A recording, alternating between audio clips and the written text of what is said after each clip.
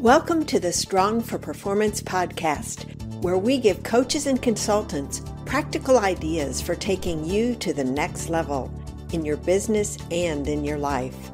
I'm your host, Meredith Bell. I interview experts who've walked in your shoes and offer real-world experience that you can apply to your own journey.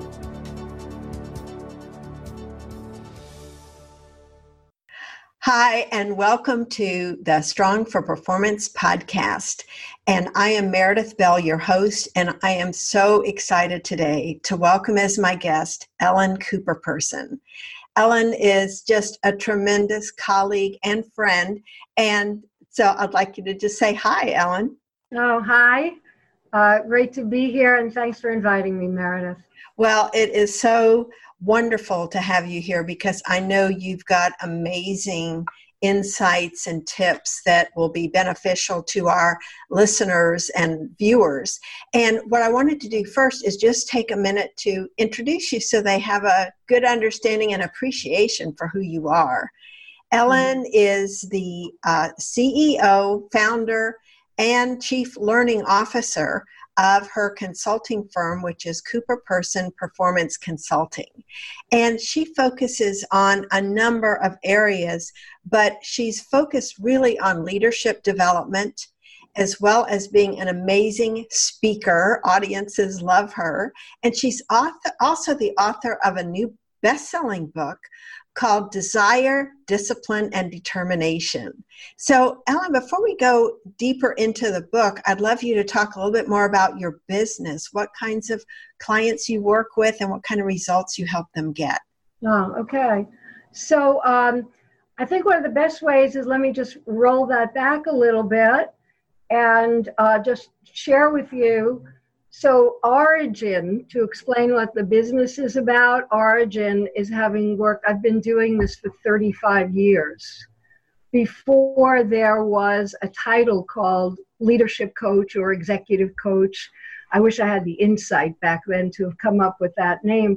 But I was executive director of the Women's Educational and Counseling Center. So helping women back into the workforce. And then as women were advancing in the workforce, doing leadership and management development programs for them, and then helping corporations, both women and men, for this very new thing that was emerging, which is cultural change. And so cultural change became the foundation, transforming cultures became the foundation of the business. Okay. Right, changing behavior and doing that through changing language, what people talk about, and what they say, right? So all the other programs in our organization have really emerged from that, including Courageous Conversations, which is our trademark. Ah, okay.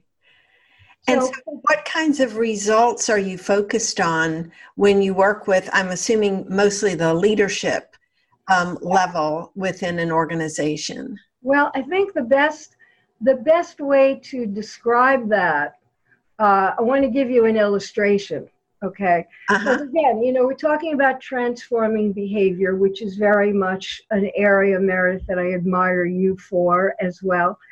And so we're working with a global manufacturing company.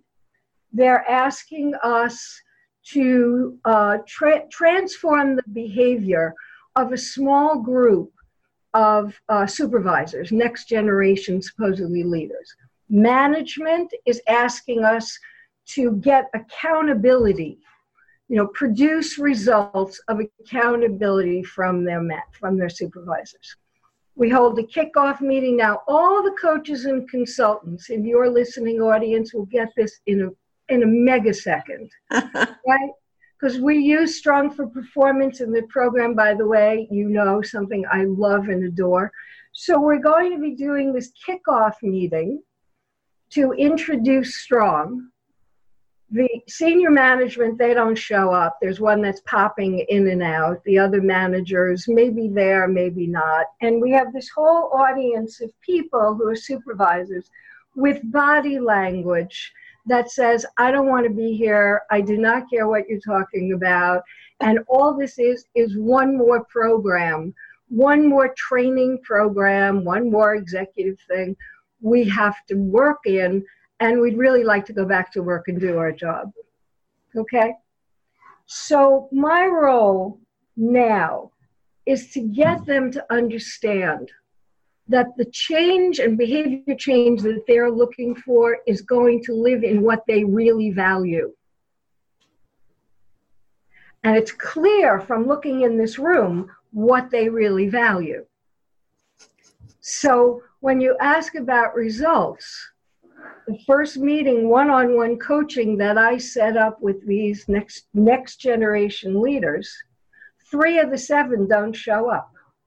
On the call, they've confirmed it, right? Move forward. So I decide I'm going to send an email to them, believing that senior management really wants accountability.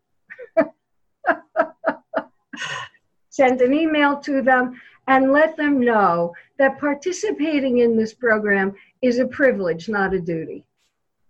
And if they are not able to see it that way, I would suggest that the first thing they work on, first focused area, is integrity. Because integrity means that you're going to keep your word and show up when you say you are going to, with CCs to their managers and suggesting that they have that conversation. Very smart. So, Meredith, to answer your question, we really are about changing behavior. And again, kudos to your program, because these 3 people, by the way, had to call and, just the giggle between us all, beg to get back into the program. All right. Now it's got value. And we've all been in that situation where the client wants something. We know in our heart and in all of our experience, it's not the right thing to do. And it's not going to produce the result that they're asking for, which is they want success and they want productivity. And we're producing the same results that all of us are in the business to do. But we're not going to get there unless we have these courageous conversations. There's a book out, I think it's called Getting Naked. And it's like stripping down and past all the inauthenticity and saying what needs to be said in order to really change behavior. And we need to model it and take some risks. Does that explain what I do? Oh, absolutely. Because one of the things I've always admired about you is that boldness that you have in speaking up to clients who are not complying with agreements you have with them. And I think what you're bringing up is so critical for anyone in the consulting and coaching world, which is making sure up front that you have the full support and buy-in and accountability from those top leaders, and they're not just brushing off these people to you and saying, fix them, that they agree to take an active role. And I think that was a key element of what you did with those leaders there. You addressed that with them directly. Am I right? Absolutely. Absolutely. Because the follow-up conversation needs to be, and was, the accountability starts from the top.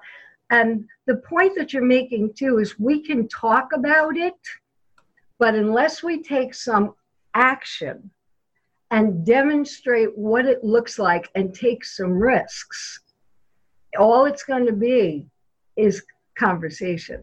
Mm-hmm. So it's got to live in what we have the willingness to take a stand to do and demonstrate to them and hold them to their word. Well, and I also love the fact that you really turned it around, where instead of them being required, the supervisors being required to attend this, it became, you have to earn your way to be able, so you did the takeaway. And I think too many times, because many years ago I was a consultant too, and when we feel that need to, please the client and keep that business, we tend to turn ourselves into a pretzel to try to make it work. And we're the ones doing the accommodating, when what has a greater impact is stating, this is not acceptable. This is what is going to have to happen. And see if they are willing to commit and follow through with that. Okay. That makes a huge difference in how we are perceived, because my guess is now when you are, I don't know if you've started working with them, but as you work with them, you're going to have their attention. Absolutely. Absolutely. I mean, it's even in the first meeting by saying, I start on time, I end on time. And for me, the definition of on time is 15 minutes early, on time is late, late is unacceptable, the door closes. So, we're setting the standards right from the beginning that says, I'm not kidding. I'm really here to help you produce what you said you wanted. Now I'm going to hold you accountable for what you said you wanted. Mm-hmm. And that's got to be in how you show up and play this game. Yes, we have started to work with this team, and the managers have thanked me for holding the line. That's great. We all know that what you said is absolutely true. Blame the consultants is very often the game we're in. Fix them. We don't want any part of all of this. And then when the whole thing falls apart, who's responsible? So this is how I believe the residual business, where it comes from, because we're actually producing results and doing what we said we were going to do. But yeah, it takes a little courage. Well, and speaking of courage, that's a nice segue, because I also wanted you to spend time talking about your new book. And Ellen is a contributing author with 30 other really heart-centered leaders, heart-centered entrepreneurs and leaders who tell these amazing stories of challenges they face. But Ellen, yours stands out among them because of all the different challenges that you and your son have faced. The book again is Desire, Discipline, and Determination. And so I want to delve more deeply, because again, I think there's some great lessons for coaches and consultants to pull out of the experiences that you have dealt with over the years with your son, facing literally life and death situations. Thank you, Meredith. So let's see. I was a single parent from the time my son was 5. And that was a time when there were very few, if any, jobs for women to support their families. There was no child care. There was no enforced finances coming to me. So I had no money. I had a 5-year-old baby. I had no place really to live. And I got an apartment in the building where my parents lived because they vouched for me. And I had 30 days to come up with the rent. I convinced the Hershey Foods Corporation to hire their first woman with 105 men. And that was the beginning of a career that then began to blossom. Needless to say, of course, my name change in there and notoriety and fame and all that. In the middle of it all, when my son was 14, he was diagnosed with incurable cancer. And things, of course, came crashing down there. And the doctors told me I needed to be realistic that my son would die. And I said, I don't think so. And by the grace of God, Meredith, and wonderful people that I met along the way, I found a doctor who cured him of incurable cancer. Fast forward. We go back, my son's growing, my career is, I'm back on my feet. We find out that the blood transfusions that cured him of cancer gave him AIDS. And this is a time when there was nothing on the market for AIDS. I joined a parents group at the time, and 18 children in that group died in 1 year. And once again, people said to me, Ellen, you got to be realistic. There's no cure for AIDS. There's no treatment for it. The only thing that was on the market was like AZT, and people were just dying like flies, not to mention how people were being treated in hospitals with AIDS because it was being treated like leprosy. And again, I have to be realistic. My son's going to die. And my point of view was, yeah, I don't think so. I love your spirit. And again, Meredith, you know, it's wonderful people that we meet along the way, generous, loving people who just give from their heart, you know. And I found out that there was something on the market that was being in trials by Merck. And it was not about to be released for 2 more years. Again, wonderful people. I got to the chairman of Merck and begged for my son's life, got him into a compassion trial and on the new drugs 2 years before they were released on the market. And he was that close to dementia. He bounces back from AIDS. By the way, he proposed to his wife in the hospital when he was diagnosed with AIDS. And she said, I loved you before, I loved you now. Of course, you have a hell of a time for asking me for all this. She said, but, you know, if you make me go away, I'll kill you. Wonderful young woman. Okay, we find out later this same transfusion gave him hepatitis, same kind of feedback to me, nothing on the market. My response is the same. Yeah, I don't think so. We find a way to cure him of hepatitis. And then he gets, for the 4th time, fungal meningitis. And for the 4th time, they tell me, nothing, prepare yourself, your son's going to die.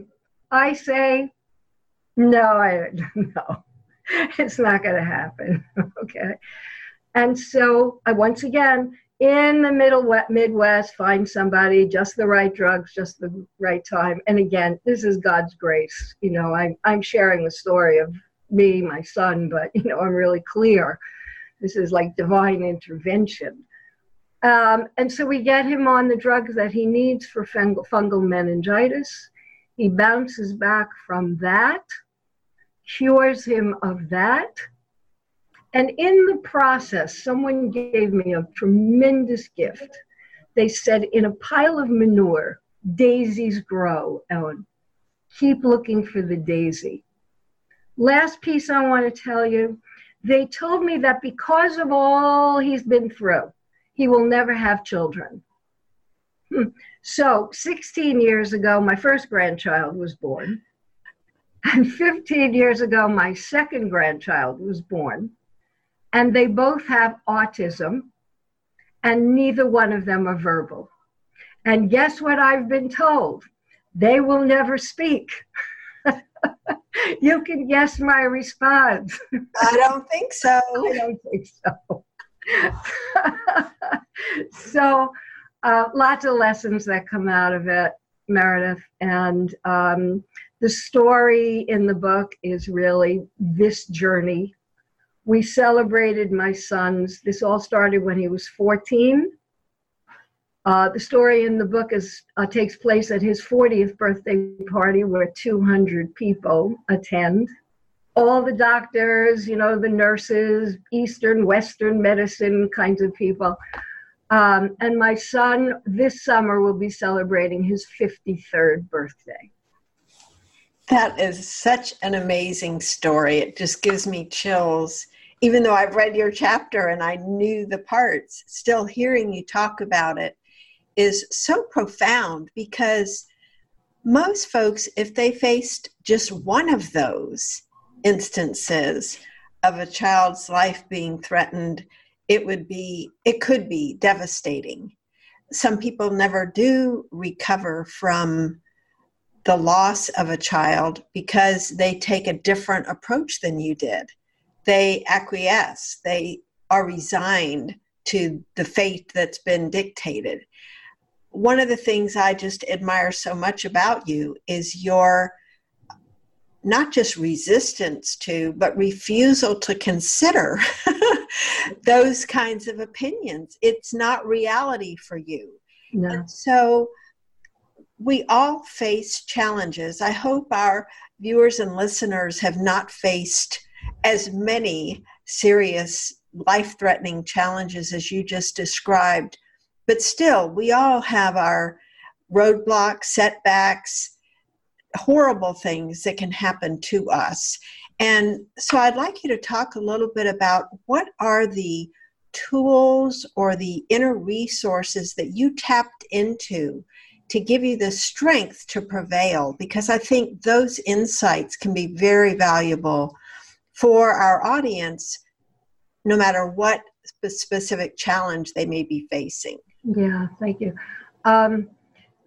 First thing from what you said, now I know, trying to run a business, for example, you can wake up in the morning and you've got all these pressures on you, financial pressures, delivery pressures. I've been thinking lately about this word called deadline. It's like, we'll talk about that at another time, but I think this deadline stuff is really killing people.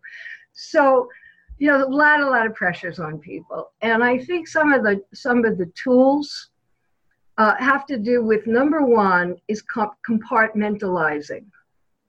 Because, even though I had what I needed to do in relation to my son, I still had a business to run. I still had employees I needed to be responsible for. I still needed to deliver results to my clients. And so this is about having a burning desire and staying laser focused on the mission. See, I think what happens in what you were talking about is that instead of staying focused on there is a solution, there's a solution and I'm going to find that solution, and whatever it takes, I'm going to find that solution. And I know it's there. Instead, we can collapse into the feelings as opposed to the mission. Yeah? And we focus on the problem, and we keep talking about the problem instead of keep talking about the solution. What's the solution I'm looking for? Who can help me with that solution? And it's imperative that we ask, and ask big.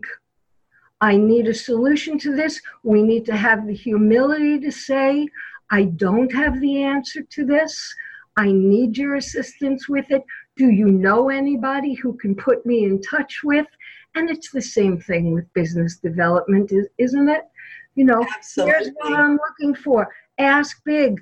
Do you know anybody who knows anybody in that organization, right? And it's the reciprocity of finding the right people, the people who have this kind of love and goodness in their heart, that understand that giving is getting, right? That There's a flow, that there's an energy flow. You know what I'm saying here. So I do think it very much relates to our running our businesses with staying laser focused. The other is about the determination. Failure is inevitable. Defeat is not. That's a choice. It's a choice to say, I give up. There's no answer to this, right? We're going to fail, and we hear that all the time, prepare yourself, and the more we're going to take risks, we're going to fail, and we tell our customers that, right? It feels lousy, and we gotta, it's like the baseball game, and I'm singing to the choir, I'm sure. We got to get up, find the people like Meredith to call, the coach's coach. And, we've got, seriously, the support system around us. And that's another point, Meredith. Who we have around us is so critical, to have that kind of support to get through the difficult times. Absolutely. Including right? Including what we read. You know, I heard a speaker just the other day who said, show me what you're reading now, and I'll tell you about the results you're going to produce a year from now. How cool is that? That's right? great. Mm-hmm. Yeah, because the books and the tapes and the podcasts we bring into our life is going to mold our thinking to go ahead. And there's another statement that I love, and you've heard it in many different variations. Success is preparation meeting opportunity, right? And lately, I've been thinking about that because opportunity, I've always thought, is, you know, something great is going to show up, like Oprah sees us and wants us on the Oprah show, you know. But I started thinking about it in terms of opportunity is when there's something that I'm going to say is disastrous or a crisis. Are we prepared? Are we doing all this personal growth things that we do, stuff that we do as coaches and consultants? That's our food every day. Yes. We need to do that lifting every day because we don't know what's coming right around the corner. And it's that allows us to be the leaders that we are because we're prepared for it. And rather than being reactive, you know, I just met with a group this morning so that I could meet with CEOs, a roundtable of CEOs, to be talking about cybersecurity. No, this is, you know, the subject I'm now going to be an authority on, you know, but what, and that's the wonderful thing about this profession. It just leads us all over the place. But the point is, what happens if something disastrous happens, right? The people at 9/11, not to trigger folks out here, but 9/11, there were leaders that emerged on 9/11, the leaders, and there's nobody around to look at, to talk to say, what am I supposed to do? The buck stops right there. You have to decide. You know, I was just working with the Air National Guard and the next generation of leaders, and I said exactly that. You're going to be out there if the lights go out. You know, I don't want to get everybody all crazy here, but if there's something that happens, you're the one that's out there. You're the leader. There's nobody to go to. So go to your mentoring sessions, do your practice, participate, because you're the one that's going to be on the front line. You want to lead. You want to be successful in your business. Do your homework. And don't listen to your feelings about it. Because if I listen to my feelings most days, I would not want to get out of bed. My feelings want me to stay asleep, to stay in my comfort zone, right? Mm-hmm. But what's the mission? What did we say we want to do? What did we say we would accomplish? And be the integrity of our word. Did I just tell you more than you wanted to know? Oh, no. I think everything you said is relevant for sure for any coach or consultant working with clients in helping them think through their conversations with their clients, but also for themselves with their own development, their own business development efforts, and being willing to, I think, dig deep and look within. Some of the takeaways I have from what you've just been describing is, are you really clear on what you want in your business, about what your mission really is? Because I think the stronger, in this case, I think feeling is relevant and important. The stronger your feeling and attachment is to your mission, the more you're driven to work past discomfort, fear, whatever in the past has held you back. You know, you were talking about asking big. I think from working with hundreds of coaches and consultants over the years that have used our products, one of the things that I have seen and been guilty of myself when I was in that position is asking too small. Yep. thinking too small and playing too small instead of giving ourselves credit, feeling confident and courageous enough to ask the kind of questions you were just talking about. Because I think it's too easy to be reticent and hope. Mm-hmm. And I think about you with each of those 4 situations with your son. If you had taken any kind of less aggressive approach, he wouldn't be here today. That's right. That's right. You know, even the doctor that worked with him on AIDS, he said it was the first time that any family had ever shown up at his door where their first conversation was, okay, we're here, what are we going to do? And he said, you know, people just kept showing up. Okay, doctor, you know, what do you think we should do? We showed up and we were a team. What are we going to do? And he said it transformed his practice because he got it, that he must involve the family in the decision-making process, right? That's great. And it sounds like also he learned from you, helping them take ownership so they weren't being meek and mild and just seeking his expert opinion. You indicated with your question, we're here to take action. Yeah. So let's create a plan here. We're ready to implement. Yeah.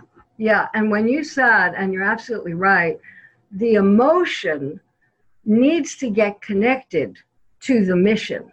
Mm-hmm. Because I agree with you, for the most part, you ask people what they want. They really cannot articulate it, right? It comes out something like just more, right? I want more money. I want my body to be better. I want to find the perfect mate. I want to build my business. You know, they want more. They will trade that for a mission that is connected to a burning desire. I will forego all the trappings. I will put that all aside, but I will fulfill this mission no matter what it's going to take. That's when we know it's an authentic, burning desire to use our talents and skills, whatever, you know, we're called our special genius, whatever that is, to make a difference. And dare I say, coaches and consultants, for the most part, which we know, are here to be of service. You know, that's the driving, right? That is the driving force of everyone I have met in this profession. Let me make a difference. Mm-hmm. And they've got a passion for it, which is a beautiful thing to be around. And I think some of the things that you and I are talking about right now is, if we want to make a difference, we have to hold on to that mission. We have to ask big. We have to take a bold stand, and we can't play small. We got to play a big game.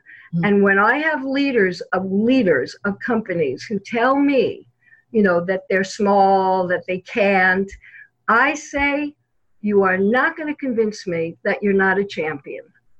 You are not going to convince me that you're small. Okay, so you're going to play big. And yeah, it's uncomfortable and it's scary. So what? Well, you know, this is one of the things I love about your experience in life and all these challenges you faced. With a corporate client, it's like no big deal. Nobody's life is at stake. You're not at all afraid or reticent to speak up and say what they need to do. And that's why your Courageous Conversations is so powerful, because you know what it takes because of your life experience. And yeah. Helen, we could keep talking, I know, for another hour. We're at the end of our time. So one of the things I would like you to do is let people know how they can get a copy of that wonderful book. I just happen to have one available right here. Good, good. Well, we put it over here, okay. That's great. So, yeah, and as you mentioned, the 30 different authors in here. They can get it on Amazon, order it on Amazon, or they can send me an email, ellen@cooperperson or info@cooperperson. I would be happy to sign it for people who are sending it, $12. And I'll do an autograph. If you want more than one, we're doing our special just for people on your line, $25 for 3 of them. What I'm hearing is that it's making a great graduation gift. Oh, perfect. Yeah, for next generation leaders, kids coming out of school. So just let me know if you email me and you want the book. I'll sign it and I will autograph it for them. Yep. Oh, that's wonderful. So it's ellen@cooperperson.com. Yep. Right. That's great. Easy. And we'll include that in our show notes page so that people will have access to that. And I'd like you also just to mention real quick, you've got another wonderful program that gets at communication called Connect. And so just tell people a little bit about that and how they can learn more about it. Okay. So, in this conversation we've been having today, we've been talking about how to make great connections and ask big and courageous conversations. So we put together an 8-session video program, all micro lessons, no longer than 10 minutes each, because, people can't sit still longer than that for the most part. And to take a look at the trailer of it, folks can go on connectcpc.com. That's connectcpc.com. Just go to the trailer. It's 5 minutes. It'll give you a picture of it. We do have coaches and consultants who have been participating in reseller programs and as channel partners to us with that product. And it's very DISC-centric as well. So certainly people who are certified in DISC and using DISC as a form of communication in organizations will find it very, very helpful and very useful. Yes, indeed. And I can vouch firsthand. I've been through that program and it's excellent. So I highly recommend that folks check that out. Ellen, it has just been a pleasure and a privilege to get to talk to you today and hear you talk about your personal journey, as well as the work you're doing with organizations. And so I want to wish you continued success and thank you for everything you provided here today. Meredith, thank you. It's always a delight to work with you. Thank you. Thanks for tuning in to the Strong for Performance podcast. Now head over to growstrongleaders.com to learn how our tools can increase your impact with clients and expand your business. And while you're there, grab our free ebook, The 5 Secrets to Getting Better at Anything. Until next time, I'm Meredith Bell. Make it a great day.